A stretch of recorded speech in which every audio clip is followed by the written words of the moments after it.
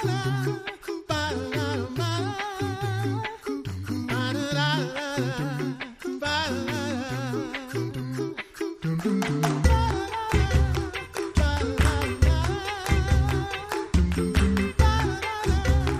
listening to The Coffee Hour. I'm Sarah Gulseth. I'm Andy Bates. Thanks to Concordia University, Wisconsin for your support of The Coffee Hour. You can find out more about Concordia University, Wisconsin at cuw.edu. Live uncommon. We have a friend in studio today. I'm super excited because he has written another book. Joining us is the Reverend Dr. Alfonso Espinosa, pastor of St. Paul's Lutheran Church in Irvine, California, and author of now a trilogy now, which is very exciting. So the upcoming book is Faith That Shines in the Culture, which is coming November from Concordia Publishing House. Thanks for joining us today. Sarah and Andy, thank you so much for having me. This is great to be here with you live. Yeah. And in living color. Thank you. It's been a couple of years since you've been in the studio with us, so this is fun. It has been. But I did see you recently, you and your husband Luther in California. It was so great having you over, hanging out in the house and having meals together. Yeah. That was a good time. Yeah. So I can call Dr. Espinosa my friend now, too. Absolutely. Which is amazing. And you guys are always welcomed. We'll come back. So you've written now 3 books in this series. We've got Faith That Sees Through the Culture, Faith That Engages the Culture, and now Faith That Shines in the Culture. So before we get into this third book that's coming out, what is the theme, the through line that goes through all 3 of these books? They're all about faith and culture, of course, but there is an intentional sequence trilogy. To see the culture and faith is to have a better understanding of how we interact with it. We go out as Christians having the wisdom of God's word guiding us to understand, for example, the many paradoxes and dualities that we live and experience as Christians. So when we go out into the world, we know, in spite of those powers and forces against God, who's really in charge. And as we live within ourselves, we know we're in a constant battle between the old man, new creation. And all of those dualities, as I put it in this book, help us just to function more effectively, to know that as we're living in time, for example, we're living in the both and of Lutheran theology, the now and the not yet. So this encourages us tremendously that when we're facing trials and tribulations in the now, we can look to the not yet to be encouraged for the sake of endurance. So that first book is kind of a launching pad.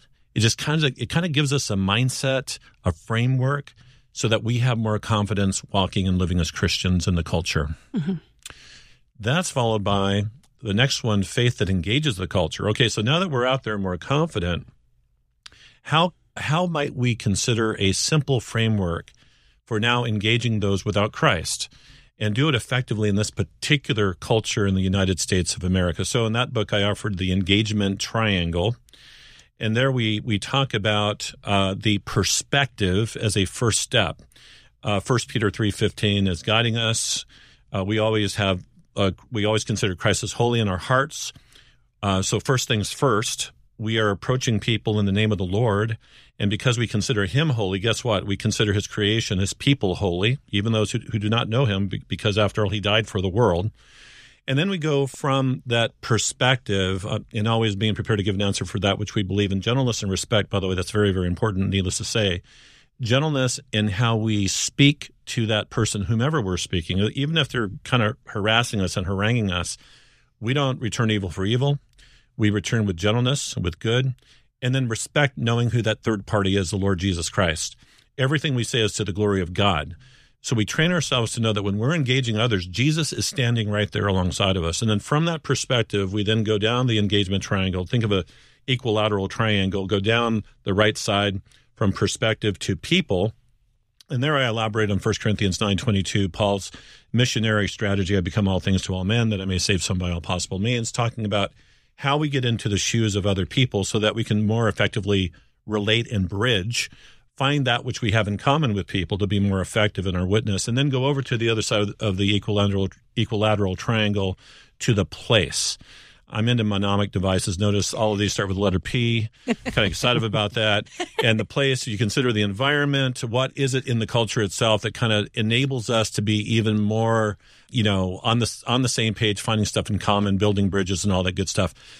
So from there, now that we're more confident in the culture, book one, and we know how to engage people within the culture book too. Let's now celebrate that constant 24/7 opportunity to shine in holy vocation, but not just in holy vocation, this book, which is a very important article of the faith in the Lutheran tradition, but in context, and this is oftentimes left out, in the context of the estates in Lutheran theology. So we are relating these two, contextualizing them. How do they work together? How do we understand them side by side? But there are other distinctions even among the vocations and among the estates, but that's for my elaboration on this third book. So I'll just kind of wrap it up there for the summary of the trilogy. Yeah. And I do want to talk about that in just a second about what it means to look at this from as Lutherans versus other traditions. But dear listener, if you could see what's happening in the studio right now, I am not only thoroughly impressed with Dr. Espinosa's writing, but obviously you're familiar with being around a microphone because you've just given us visuals for everything you were saying without hitting the microphone once. Yeah, that was impressive. That was watching. Impressive. Yes, the whole Trinity, and that was quite impressive that you were able to give us visuals. We should have recorded video. I didn't realize it was going to be so visual today. Yeah, he's used to that, yeah. So let's go back to this faith that shines in the culture. Yeah. What does it mean to look at that from the perspective of Lutherans with this? How did you look at it before, looking at it from other traditions or how other worldviews view this?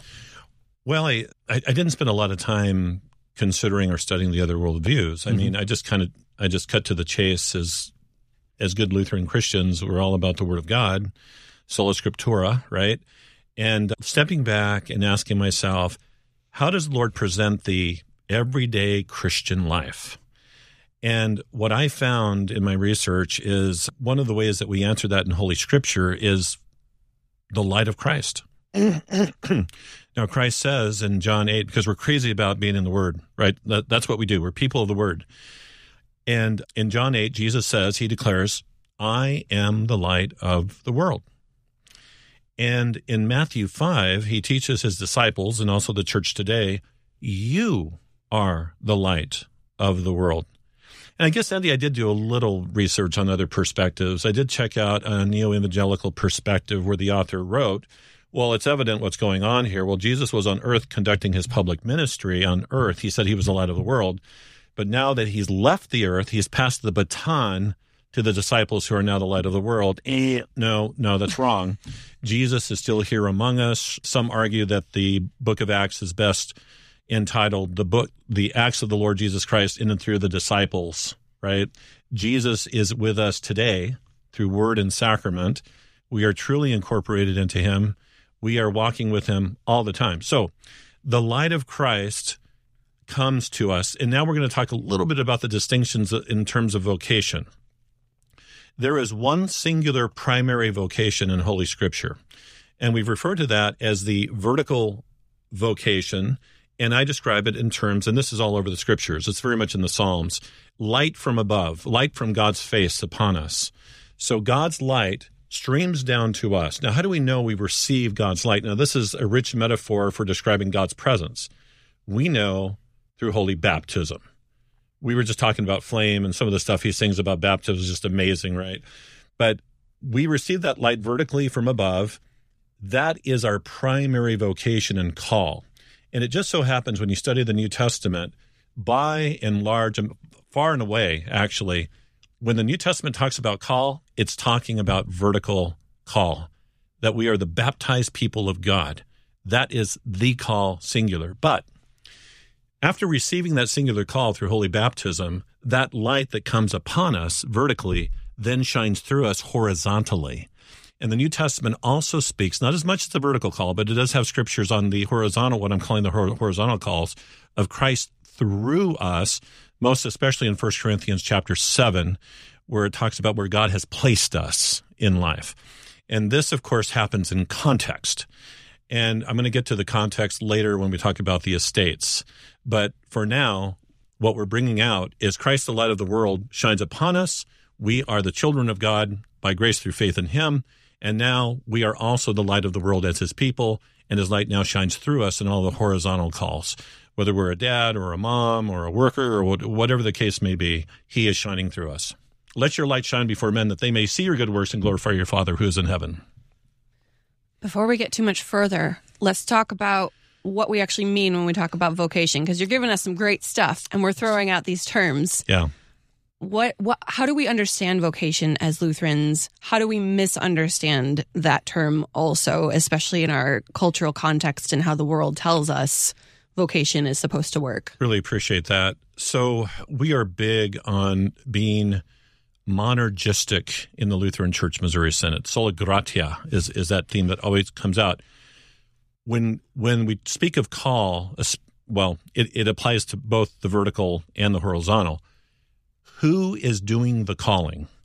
God is doing the calling. So when we talk about call, we are talking about God himself calling us. And as I describe it in the book, this is like a mini creation or cosmic event, which I was really kind of excited to express in writing. This is like a mini creation event, man, right? After all, we're a new creation, right? And if anyone is in Christ, it's a new creation. So God speaks, does all the work in making us his baptized people. You're forgiven. You're new because I say so in holy baptism. And then he calls us in these various callings on the horizontal realm. Now, this is where it gets tricky for us because, we live in the home of the brave, land of the free, home of the brave. And so we make choices. It's all about individual choice. I get to choose where am I going to college, what am I going to work, and all that good stuff, who am I going to marry. Well, we give ourselves too much credit. Certainly, he is allowing a certain kind of freedom in our experience. I can get more theological here, but I won't. He does, I'll just say a certain kind of freedom.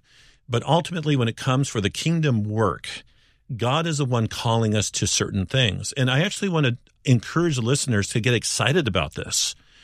If you are currently struggling in your marriage, back up and remind yourself that God has called you in this horizontal call to glorify him in this marriage with this person that he brought together with you.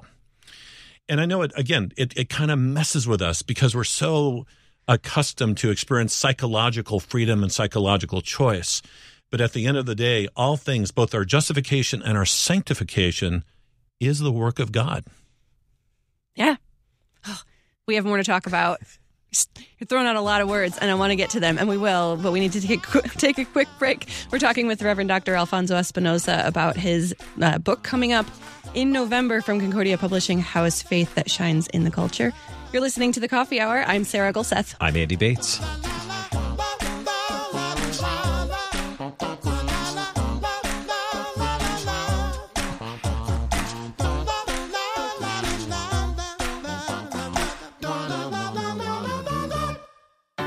At Concordia University, Wisconsin, we believe you were created for a reason, to use your God-given gifts to help others, to live a life of self-sacrifice in a me-first world, to live a life that's uncommon.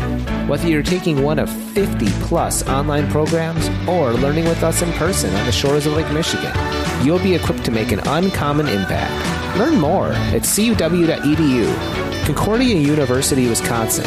Live uncommon.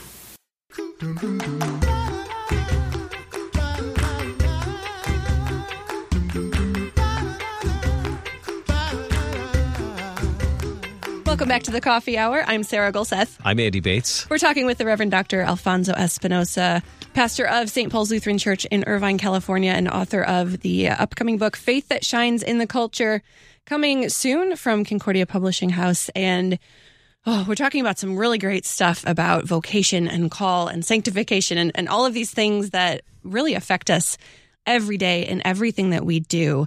And so we're talking about this this vertical call from the Christ singular call that right? Christ puts upon us. Yep. And then that horizontal, the calls that we have to serve other people. Amen. And I want to get to the three estates now because I don't want to run out of time. So let's dig into this now. What are the three estates? How do they relate to vocation and call and how we serve people? So important to me. I do appreciate some great work that's been done out there already regarding vocation. But in my humble opinion, you cannot thoroughly consider this apart from our teaching and confession on the estates. Mm-hmm.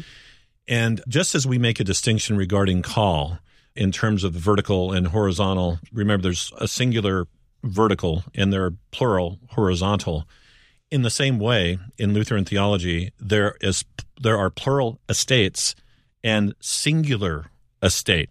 Now, I'm going to save the best for last and save the singular estate for last. But the three main estates that we discuss in our Lutheran theology are the family, the church, and the greater society, or you might say the state. And is government included in that? Yes, but don't be quick to treat them synonymously because there's more to the state society than just the government. I want to mention that because there's such an incredible emphasis put on government today to kind of define our lives. And this is one of the main reasons. In fact, it might be the main reason I wrote this book, because in interviewing Dr. Russell Don, president of Concordia University in Chicago, for the second book, he explained to me his perspective that he feels as if the governmental estate, or that estate it's associated with in the state, is kind of swallowing up the family and church estate. So we're kind of losing our balance according to God's plan for us. And what he said really bothered me, but I knew it was true and I had to pursue it. So thanks be to God for Dr. Russell Don. It's his fault that I wrote this book.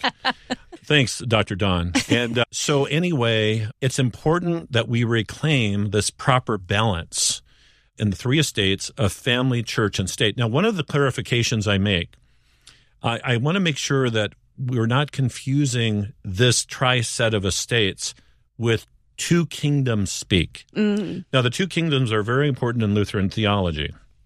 However, and I don't want to elaborate on the two kingdoms, but in the two kingdoms, when we talk about the right-hand kingdom, the kingdom of grace or the kingdom of the church, it's important that we don't take that concept and bring it over to the estates. There's actually a distinction.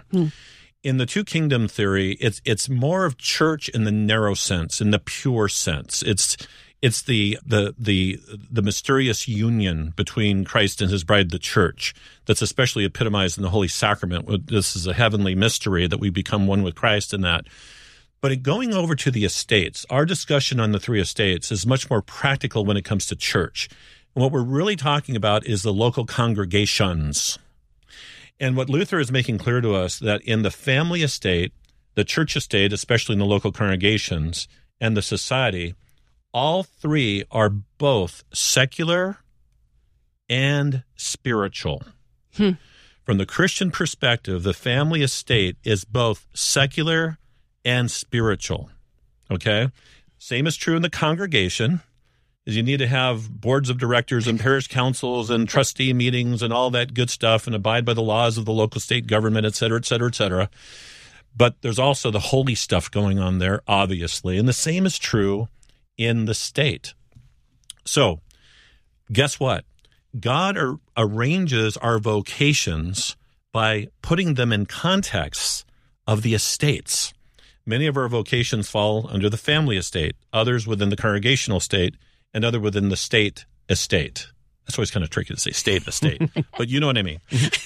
And just as there was kind of an overarching vertical call in talking about vocations, there's an overarching, Peter Albrecht in his great works, he does this commentary on the catechisms, points out that this fourth estate is really not another estate alongside the first three estates of family, church, and state. It's one kind of in its own class. And it is we call it the Christian estate or the spiritual estate, which means what is driving the Christian in the three estates is love for the neighbor. And a big theme of this book is, do you want to understand Christian sanctification? Do not start gazing at your navel. Do not look for a charismatic experience. Look at Andy, look at Sarah, look at Peter Bender, and love them and serve them. So that overarching estate of the spiritual estate, it flows down into the three practical estates, if you will, and we see them both as secular and spiritual, which means that the everyday Christian has a constant ministry within those states. And to be excited about that, because I am conducting my spiritual ministry, my spiritual sacrifice in these respective estates. as I live on this earth, as I love my neighbor, as I see Christ in my neighbor. And this sanctification is outward. We were talking about flame earlier, and he likes the extra nos thing. He sings about it. He's written about it. Extra nos not only applies to our justification, that we are declared righteous outside of ourselves, right, in Christ Jesus, but it applies also to our sanctification. If we're looking out and the word of God is constantly coming to us, but our neighbors are constantly coming to us as well, and we see Christ in them, then we're going to stay straight, and we won't be doing this, gazing at ourselves, checking our spiritual temperatures all the time. But we'll be so caught up in the neighbor, God blesses us that way in our estates. So good.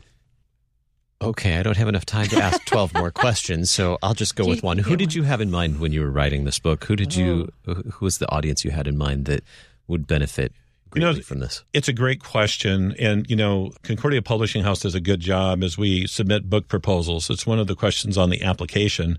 Who's your audience? And, what I typically write down for the 3 books is something like, kind of the mature Christian reader. It's the Christian, the laity in our congregations who are serious about growing in the faith. They want to mature in their walk with Christ. But having said that, it's kind of the official answer. Having said that, I start the book reflecting a little bit on the preface that I got to write. And I quote Jimmy Buffett, looking for love in all the wrong places, looking for love in too many faces. I was looking for sanctification in all the wrong places. And early on in my development, way back in college, I was becoming a pretty good pietist.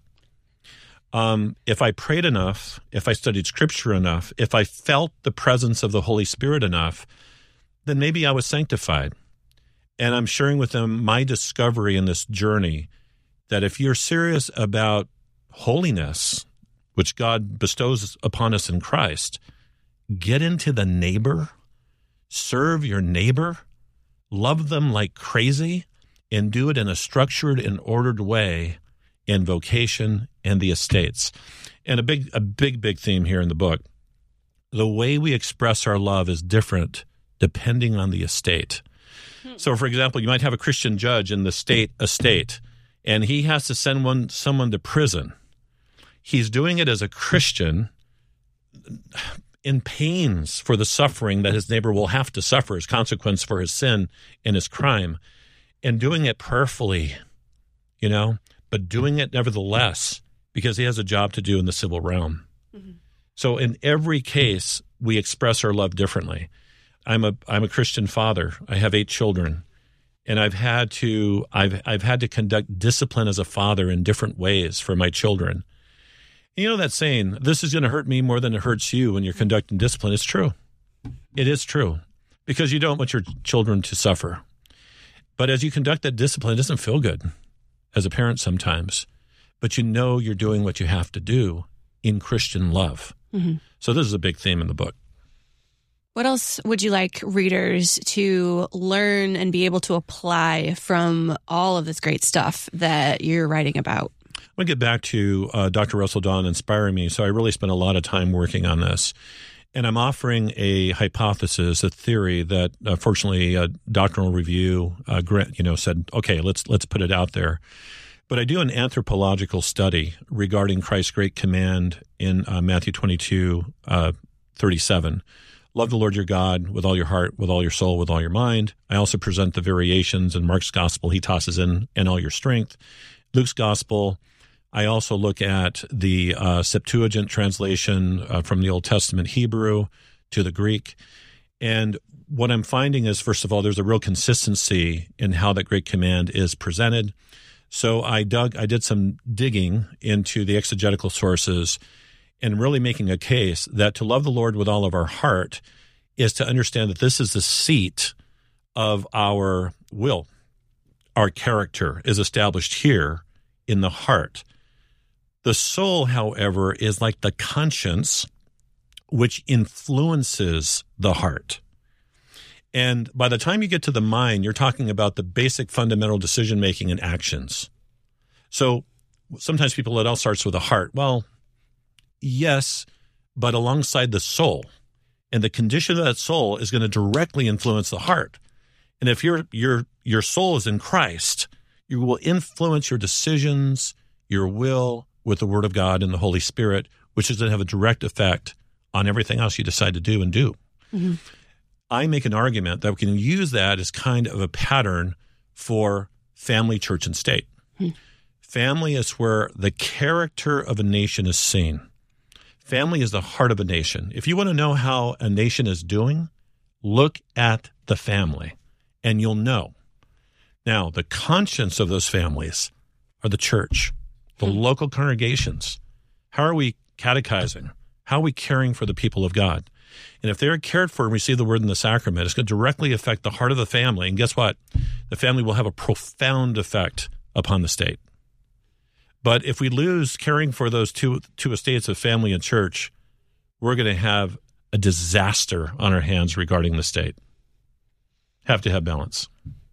Good stuff. And we are all out of time, so that's where we're going to have to leave it. However, where can we find your books and the podcasts that you do also?